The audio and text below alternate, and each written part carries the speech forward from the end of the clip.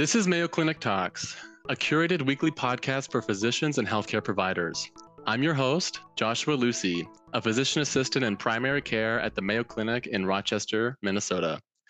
As primary care providers, we see viruses all the time.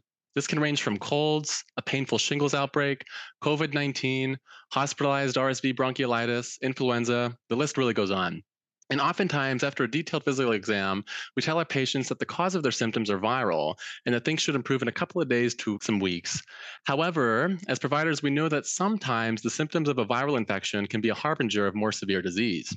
In today's talk, we will be discussing a virus. Acute infection with this virus can present with fever, fatigue, myalgias, arthralgias, lymphadenopathy, sore throat, headache, diarrhea, weight loss, and rash. Any thoughts what we're talking about? That constellation of symptoms, especially when they persist for a long duration of time, can be representative of an acute HIV infection. It is estimated that globally 1.2 million people have HIV in the United States of America, and globally it is reported that there are approximately 38.4 million people living with HIV. And since the beginning of the HIV epidemic, according to the World Health Organization, approximately 40.1 million people lost their lives to HIV. Today, we're joined by Dr. Mariam Mahmood. Mariam is an assistant professor of medicine and is our current chair of our HIV focus group at our Rochester campus. She holds clinical interest in HIV, STIs, transplant infectious disease, and immune compromised hosts. She completed her medical training at the University of Auckland, New Zealand, and completed her internal medicine residency at Reading Hospital, Pennsylvania. She then completed her infectious disease fellowship at Mayo Clinic, Rochester. Thank you so much for joining us today, Mariam. Thank you, Josh. I really appreciate the ability to talk today. Also, we're joined today by Dr. Cesar Gonzalez. Cesar is an assistant professor of both psychology and family medicine and is board certified in clinical psychology and serves as the clinical director of our transgender and intersex specialty care clinic. He completed his research and clinical fellowship program focused on human sexuality at the University of Minnesota, where he trained in areas of transgender health, sex and relationship therapy, and the treatment of problematic sexual behaviors. Thank you for joining us today, Cesar. Thank you for having me. I'm excited. So to start us off here, Mariam, I'm going to talk to you. Can you just familiarize us why this virus is so different from all of the other viruses we encounter in our practice? Do you mind just touching, how does this harness the ability to progress to AIDS? So yeah, Josh, thanks for the introduction.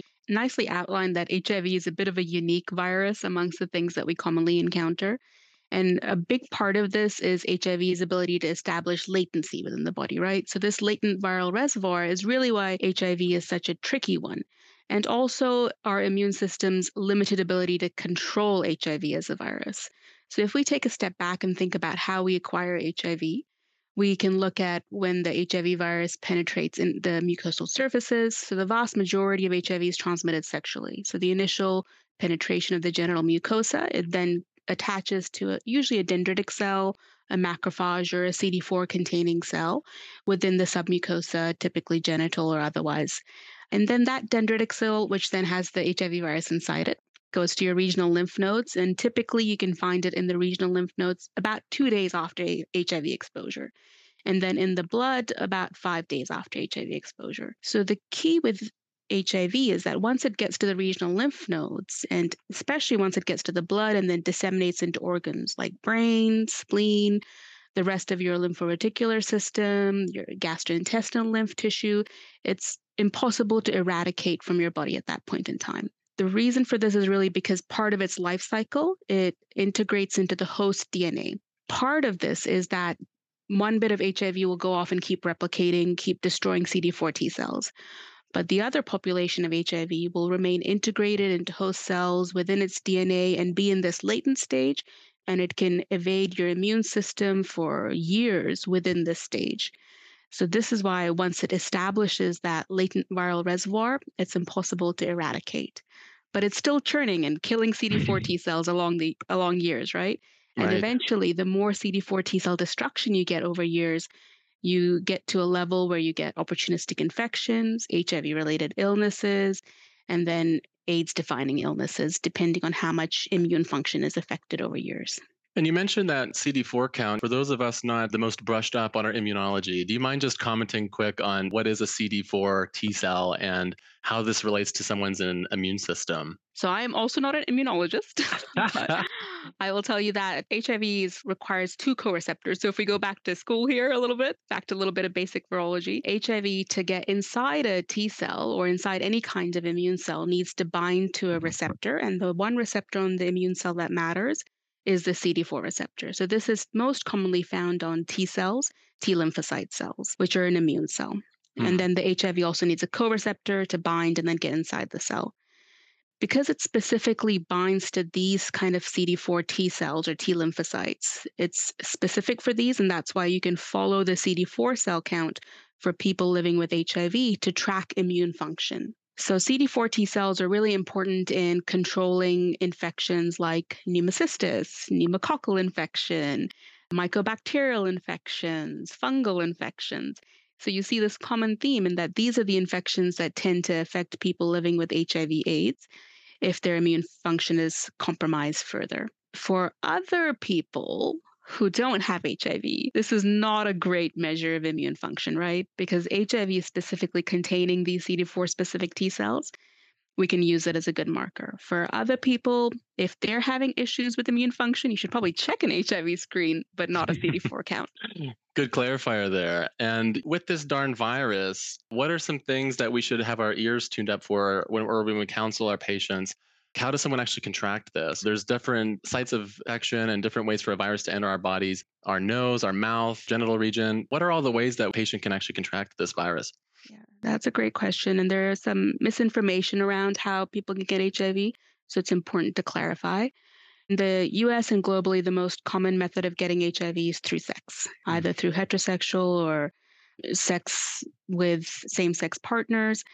This is the most common method. Other exposures, like bloodborne exposures or body fluid exposures, are certainly ways that you can get it. People who Mm. inject drugs are also at risk for it.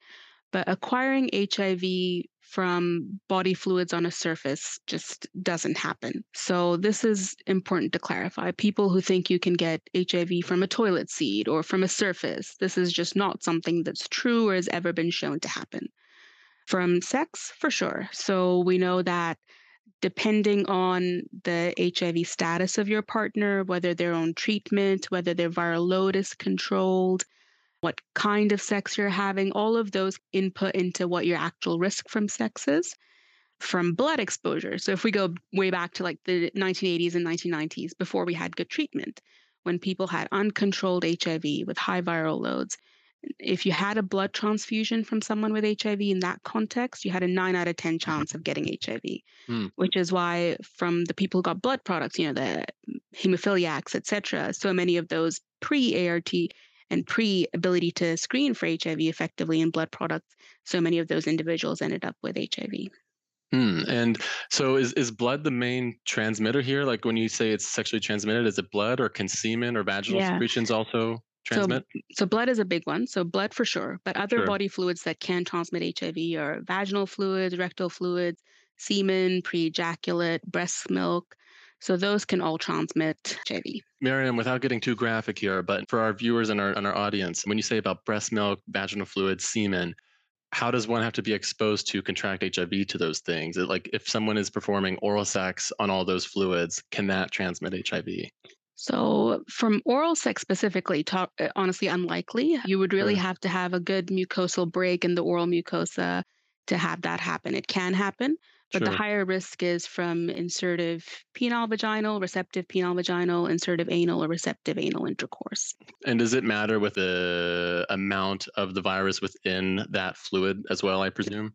Yeah, for sure. So again, uncontrolled HIV, higher risk. We know that people who have other STIs that can lead to genital ulcers, for Mm. instance, are Hmm. higher risk because your mucosal surface is then compromised so that more HIV virus can get in. But it really is a lot of factors, right? Like if your Right. partner is on treatment and they're HIV positive and their viral load is controlled, then even with higher risk sex acts, your risk of transmission is pretty low. And we look at people's control, I believe, at Q3 months. Would you agree that's the kind of the recommendation for looking Yeah. at their CD4 and things? Yeah, so the, It, the national guidelines would suggest that HIV viral load should be checked at least every 3 months for the first 2 years of starting in care or re-engaging in care. Then Sure. after that, depending on your control, we can spread it out a bit more to 6 months usually. Theoretically, so say someone's on treatment, they're controlled, and because human error, we forget our medicine for a couple of days.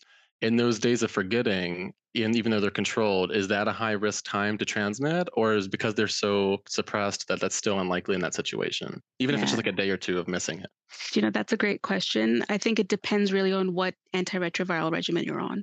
Sure. So, right now, the first line recommended regimens are really based around a specific class of antiretrovirals, the integrase strand transfer inhibitors or INSTIs. These are really potent, really well tolerated, and not to get into the nitty gritty of antiretrovirals, but they are super robust. We can get people virologically controlled within 4 to 6 weeks, typically, or at least Hmm. substantially lowered in terms of their viral load. So missing a couple of doses of these probably doesn't really impact if you've otherwise been consistently controlled. So that's important, but we always recommend good adherence because with HIV, anytime you miss a dose or skip a dose, you have the potential to select that for resistant virus. HIV is a virus that likes to develop resistance. It's very error prone, can make a lot of mutations happen if you don't keep it consistently controlled. So don't miss a dose, but it's probably not the end of the world with our current regimens if you do. Sure, well, thank you. And Yeah. one more question on the transmission. It's mostly transmitted through sex, but say there's a big puddle of blood somewhere or a big puddle of semen or breast milk, and that person is untreated. Can that virus lie dormant in that bodily fluid? And if so, how long you think? Yeah, probably not, to be honest. The lab studies where they put a lot of HIV virus, a lot of concentrated HIV virus, when they did those studies, they showed that the virus could only survive maybe a few hours in a viable sense outside of the body. And that Okay. was in like hugely concentrated amounts. In breast milk or in vaginal fluids or semen, that amount is much, much less, even in blood. So your chances of being exposed to it in the brief period that it's viable outside the body is pretty low. Contrast, Hep B, super infectious, super transmissible, can last on surfaces for up to a week and still be viable and transmissible. Wow. So get your Hep B vaccine. Good. Good plug in there. And would you say, Miriam, my introduction of HIV, contracting it, would those be the symptoms that you see in your practice of an acute HIV infection? Yeah, those are exactly right. Awesome. So sometimes it's like this, like mononucleosis syndrome is the classic description. So Sure. very much as you described, and people don't recognize it typically when it happens unless you know you've had an exposure and you're Right. cognizant aware to like connect the dots there. But most people either don't recognize it or have minimal symptoms or don't have symptoms, and so don't Hmm. really connect that to acute HIV infection. So it can get kind of scary as we know what this leads to. Just question to help connect the dots for our patients. They have a possible exposure. Roughly how long would it take for somebody to develop symptoms after being exposed to a sufficient viral load of this virus? That's a good question. So, probably within days to weeks, because it's really a reflection of a rapidly increasing viral load, rapid destruction of CD4 cells. So, typically, days to weeks after exposure is when you'll start to get that acute retroviral syndrome. One of the things I teach on when I have students is you can never say always or, Yeah, that's anything. exactly right. Yeah, typically, Right. yeah, often, yeah. In this setting, if someone's exposed, I'm assuming not everyone always mounts symptoms shortly Nope. after. Is that correct? Okay. 100% correct. Yeah. So data would say that somewhere between 30 to 60% of people are asymptomatic and never get that acute retroviral syndrome. They got it, they don't recognize it because it may be mild or minimally symptomatic. So for sure, not everyone gets it. But Sure. sometimes after you've diagnosed someone and you go back and talk to them and think, where could you have gotten this from? Then they'll remember Mm. a specific exposure and they'll say, oh, maybe I had a bit of a cold or flu like illness around this time after this exposure, and then they'll sort of connect the dots that way. Now, 30 to 60% are asymptomatic. That's quite high. And do you think that's why it's a grade A recommendation from our USPSTF for everyone to have HIV screening for their health maintenance task, you think? Yeah, so that's a good part of it. There's a lot of other reasons that that recommendation was made, right?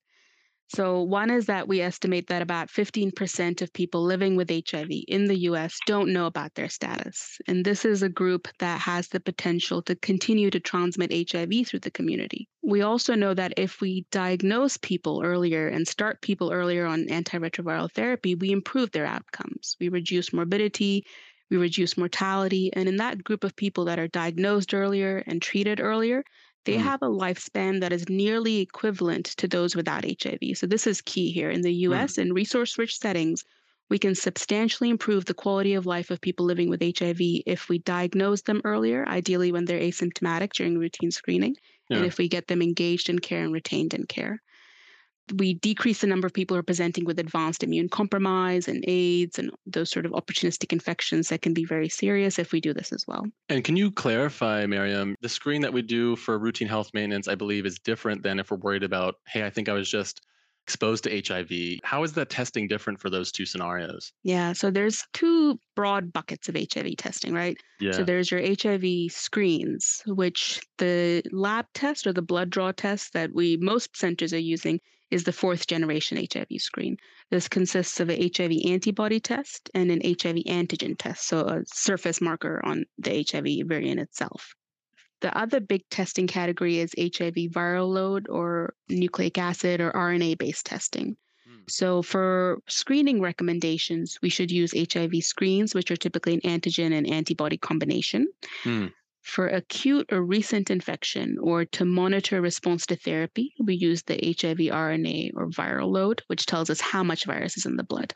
Well, and Caesar, interested in hearing from you here. I don't know what you see in your practice in this respect, but sometimes patients are in these very happy marriages and they're told, hey, you need to get an HIV screen once in your lifetime, as well as a hepatitis C screen. Is there anything that you say to these people or say the why behind what we're doing by chance? Absolutely. Especially when individuals are starting off in a relationship, the idea of establishing mutual trust and socializing to be very transparent in the relationship and have it be a descriptor of a healthy relationship can really benefit the couple as a whole. So I do make that recommendation and for couples and really focusing in on the risk factor as opposed to the identity is really key. We have individuals who have multiple sexual partners and their safe sex practices aren't consistent, then when I would really reinforce that a little bit more.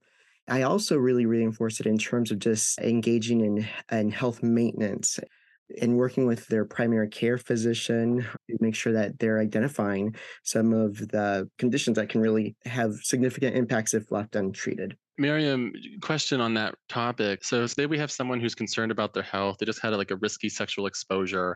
They're asymptomatic. They're just trying to be good about their health and make sure that everything is clean.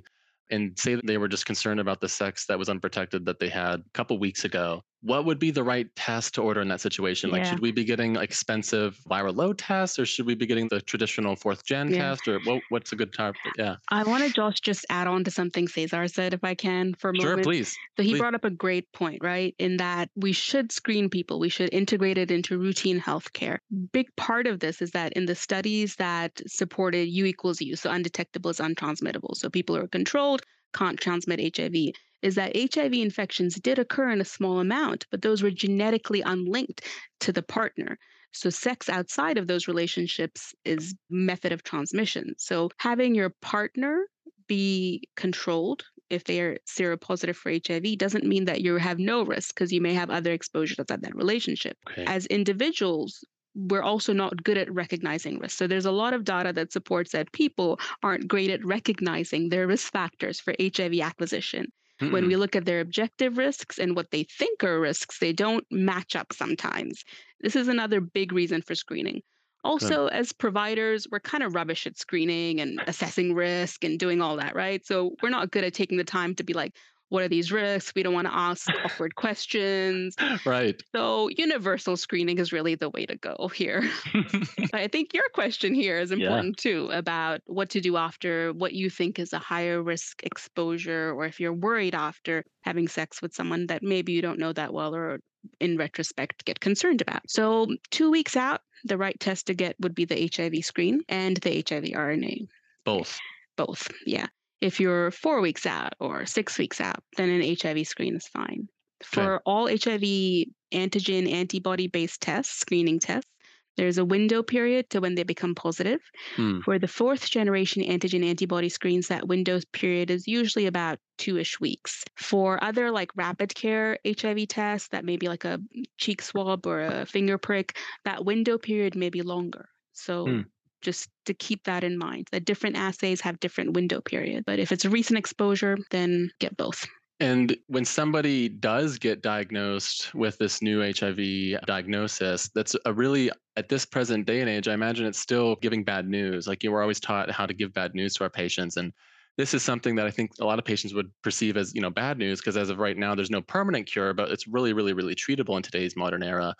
What would your experience be, would you say, and how this affects these kind of patients as a new diagnosis or just lifelong from a psychological perspective?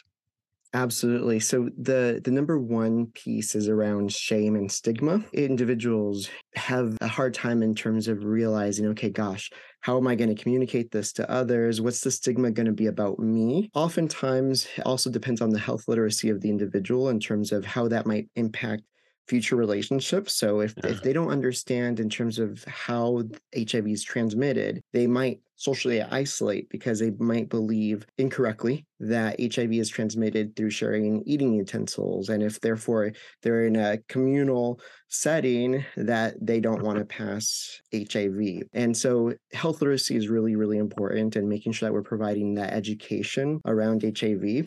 The other component is around disclosure. So there's a lot of, because of the stigma, there's also a lot of difficulties with disclosure, because if someone finds out or if they know, are they going to reject me? And does that mean for me? And so that is a big deal. And there are state laws across the nation that really also address this in particular. There are laws around intentionally infecting someone that, especially if you have HIV.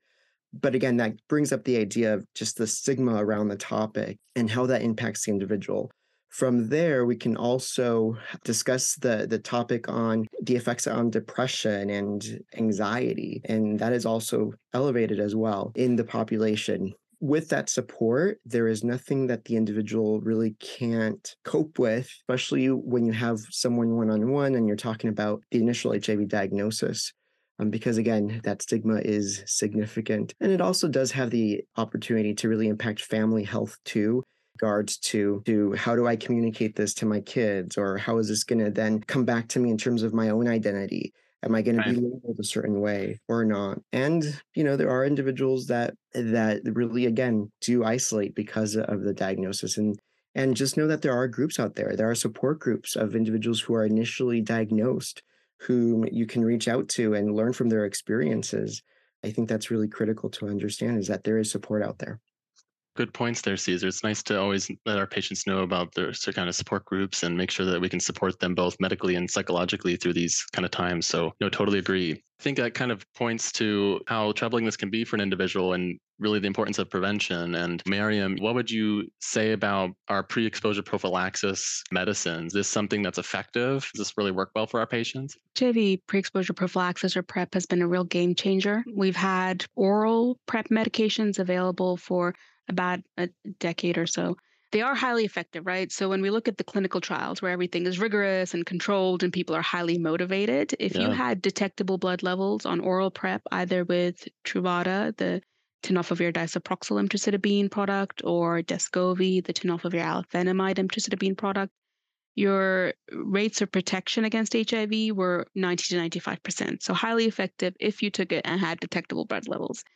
In the real world, people aren't great about taking medications consistently, so real world efficacy is lower for oral PrEP. What's been the real shift is the potential for injectable long-acting PrEP. So more recently, cabotegravir, which goes by the brand name Apretude in the US, was approved, and its performance in the clinical trials is stellar. Better than oral PrEP. The clinical trials were stopped early because it was so superior. Wow. So really highly effective, maybe because of its biologic function, also because it doesn't depend on adherence. So if you turn up every 2 months, get your PrEP shot, you're very well protected against acquiring HIV. So that's awesome. And when did that get approved? Any pretty recent? I feel like that was about a year ago, actually. Okay. Is that the direction that we're gearing our patients towards, you think? Like, let's move Yeah. this way? If you're willing to come in every 2 months, because right now it can't be self-administered. It's an intramuscular injection into the buttock. It's a couple of cc's, so pretty hard to administer to yourself. So right now it's approved for clinic administration only. But if you're willing to come in for that every 2 months, then 100% that's the way we're going, right? It takes adherence out. It takes having to remember to take a pill every day out of the equation. So it's really effective. And there's also other long-acting PrEP methods that are in clinical trials right now that are highly promising, maybe subcutaneous implants, maybe every 6-month administration. So really promising as part of HIV prevention and reducing ongoing transmission of HIV in our communities.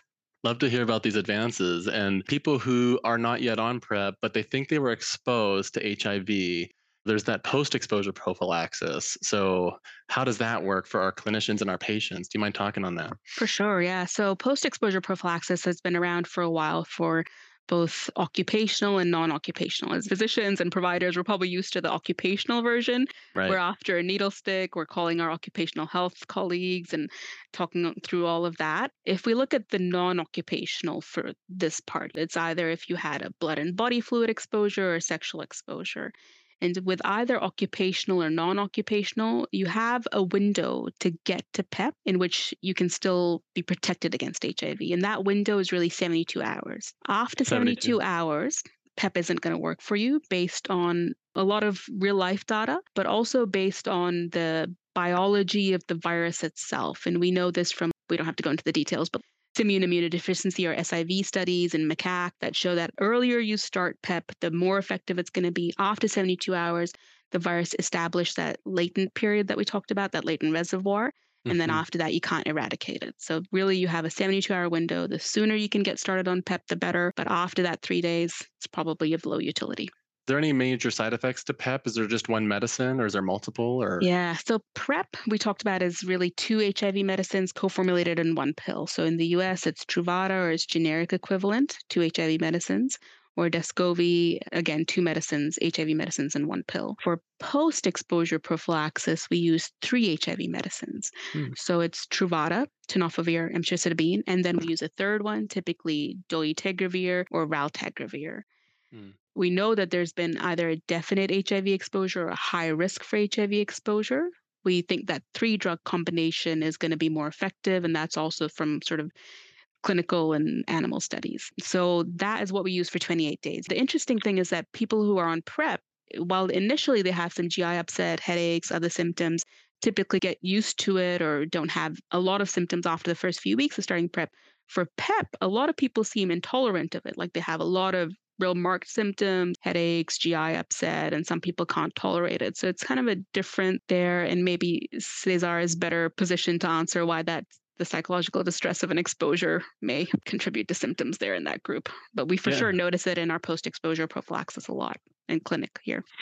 Yeah, Caesar, do you see that topic come up at all where people think they were exposed and they want to be on PrEP right away just to be safe kind of a deal? Yeah, and this is generally with individuals that tend to have a higher anxiety Sure. baseline. So individuals with, for example, illness anxiety are hyper vigilant to germs, infections, have health concerns. So we generally see that the primary influencer is that initial baseline level of anxiety. The other piece is also around the fear of, well, how is this going to impact my family?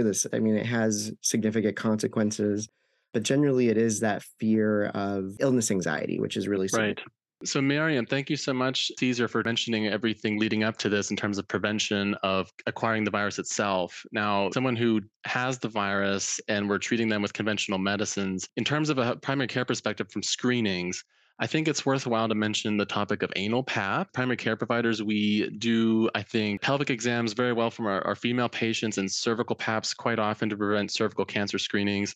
I think the knowledge gap is this topic of anal paps. And as it relates to someone who has HIV, should we be doing this more? Where is the field leading us in terms of preventing anal cancers? Yeah, that's an excellent question, Josh. The knowledge gap persists even for us. So this knowledge gap is being filled quickly, but it's still really there. We know that people living with HIV, in particular, men who have sex with men, are at higher risk of anal cancer. And we're just now starting to learn how best to screen people and how best to refer people. And by no means is this clarified, right? We don't have as crisp an algorithm as we do for cervical cancer screening or cervical cancer screening in this country. It's not there, but the most recent recommendations are helpful in that both the American Academy of HIV Medicine and the CDC recommend some form of anal cancer screening for people at higher risk. So that includes people living with HIV. Men who have sex with men living with HIV are the highest risk group. Men who have sex with women living with HIV are also at risk, even if they directly have never reported anal sex. And women living with HIV are also an under-recognized group who are at risk here. How we screen them, how often we screen them is really very institutional dependent, depending on what resources you have, depending on who can do the screening, what lab methods you have available. A lot of institutions probably have anal cytology testing as their first line go-to, which is reasonable. It's decently sensitive, maybe somewhere between like 50 to 60%, depending on which study you look at. So it's some pretty good data behind it, but we still don't know how often to do it. In our practice, we will typically screen people at least annually. People living with HIV, I should say, or we'll offer it to them. Many decline. And we'll say, if you have an abnormal cytology, then we refer you for high resolution anoscopy or examination under anesthesia with colorectal. Our testing is actually a cytology plus high risk HPV dual co-test. So if they have high-risk HPV without cytologic changes, then we'll repeat the test every 6 to 12 months, typically every 12 months. And if they have cytologic changes, then we'll refer them on because high-resolution anoscopy or examination under anesthesia with colorectal is more sensitive than cytology for detecting high-grade changes there. So that's really the key. And Miriam, just for technique question, is that you just using like an endocervical brush, or is there a special anal? For anal PAPs, endocervical brushes aren't the recommended method for comfort reasons. So what's recommended is really just using like a plastic or a synthetic material swab that's moistened lightly and then inserting into the anal canal like 3 to 6 centimeters and then just sort of gently withdrawing and picking up cells that way. And then you sort of swish it into your site of fluid the same as you would for a cervical PAP. So no special need for a special like Optima swab or anything, just get a regular cotton swab, saline. Yep, because then you're just going to swish it and discard the swab itself. So you just need to send the cell material itself. Aptima swabs, though, for pharyngeal and anal gonorrhea chlamydia. You should definitely use those. Otherwise, the lab will reject you. Good plug. And just some final thoughts here, Miriam. From a primary care provider standpoint, what do you think it's imperative for the average primary care provider out there to know in regards to HIV? What do you think we could be doing better? I think screening is big. People think that they live in a population that's not at risk. They think the person they're caring for isn't at risk, but we're not good at estimating risk. People aren't good at reporting or recognizing risk. So screen everyone. Talk to people about whether they think they would benefit from PrEP.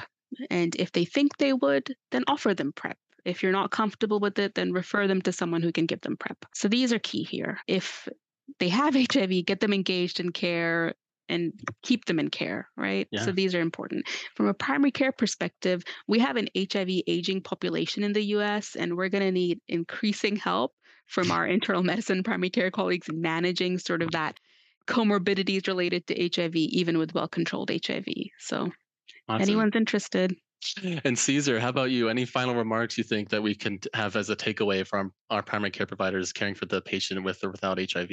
Absolutely. I think, having those conversations about HIV and having the education and also not making assumptions about whether HIV PrEP is acceptable to certain populations. We know, for example, that amongst trans and gender diverse people, HIV PrEP is actually highly acceptable to the population, and they're very much willing to engage in HIV PrEP. So just being aware of those assumptions that we make and making sure that we offer education and treatment options and prevention to everyone. Good. I totally agree, Caesar. Not good to make assumptions, and really important, I think, to make our medical offices, medical homes, and try to make people feel comfortable coming and sharing their experiences with us so we can best treat them the best way possible. So totally agree with you. Thank you so much for our listeners. We've been talking about HIV with Dr. Mahmood and Dr. Gonzalez from our Mayo Clinic Rochester campus. Miriam and Caesar, thank you both so much for this education and taking the time from your days to share this with us and our viewers. If you have enjoyed this episode, please follow us on your favorite podcasting app or visit us online at ce.mayo.edu. Until next time, this is Josh Lucy for the Mayo Clinic Talks podcast. Have a great day, everybody.